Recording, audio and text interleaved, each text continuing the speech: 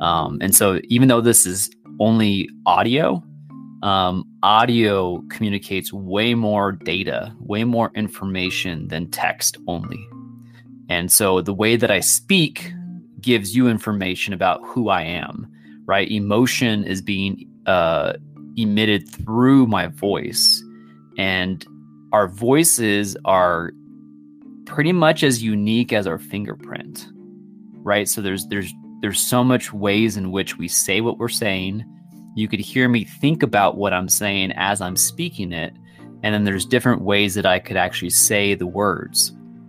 And so because of that, we get a deeper connection with somebody simply by hearing their voice. And so people can just sit here and listen, and you're getting information from other people, but actually having to be on the spot and to speak and share through your voice can sometimes feel vulnerable and can sometimes bring up fear. And it actually used to, for me, I used to have a fear of public speaking. I had social anxieties and physical experiences with other people. I was kind of a bit more closed off and introverted, unless it was around certain people, certain situations. I felt more comfortable one-on-one with people than I did in larger groups. And as I started doing this emotional healing work with clients, I saw their own transformations by being able to heal phobias that they had all their life, and then they no longer had it after the work we did together. So I saw their transformations, but I hadn't thought that I had my own stuff to work on until it came up. And I felt this fear of public speaking in a situation that I've expressed multiple times before. I'm happy to say it again here, but don't want to keep that wheel going. But in a nutshell, essentially, I noticed that I had an emotional response to the situation. I felt this fear, this anxiety. I used that same process that I was using with my clients, and I used it on myself. And I was able to heal this fear of public speaking and social anxieties. And so since that point, that's what I've been wanting to share with people, is to remind them that it's your birthright to be able to self-heal any type of emotional difficulties.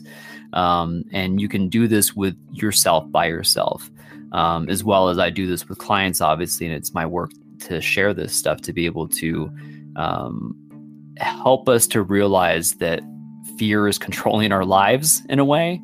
And that especially with this COVID world, there's a lot more fear than there ever used to be. And there's a lot more shifts and changes in our culture than there ever used to be. But we're not powerless. Once we are able to notice our own emotions that are no longer serving us, then we're able to discover that we actually have a deeper inner power within us to share ourselves, and that's part of the human experience, is to share and to listen and to be heard by other people. And that is what the emotional healing is, and why I have these open discussions, because simply by speaking and getting closer to one another through our voices is a direct connection to our hearts. It's a direct connection to the way that we think and the way we live our lives. And that's what can allow us to gain deeper understanding of how we ourselves interact, who we are, as what was brought up earlier, and how we can begin to further this healing so that we're no longer sharing our wounds with other people. And so that's what's often happening in our world, is all of these fears are within everybody. And as we come in interactions, we just share emotional triggers back and forth, whether it's passive aggressive or not, or more outward. We're constantly doing this. And so I guess the question is, it's kind of been coming up throughout this time, is how do we really begin to notice our own emotional states so that we can bring ourselves into a feeling of contentment and peace more often? We can charge our own batteries so that we feel that life inside of us, and then we can begin to interact with people in our world in a more effective way that helps to build bridges instead of burning them down, so that we can make more connections with people who are in that middle area, right? Like, we're on the side where we completely see the craziness of what's happening in the world and how this doesn't make sense. And this is not how we should be living our lives, and we're losing our freedoms. And then there's the people on the completely opposite side, if you want to say sides, that believe the agenda completely and want more restrictions and are fearful of living life and fearful of viruses and government control and whatever else, or they're okay with government control. But then there's a larger population of people that are in the middle of all of that and that really don't know where to go and are lost and are scared and are disconnecting from the world because they're feeling numb. They don't know what to do. They're inhibited. They're frozen. And those people are human.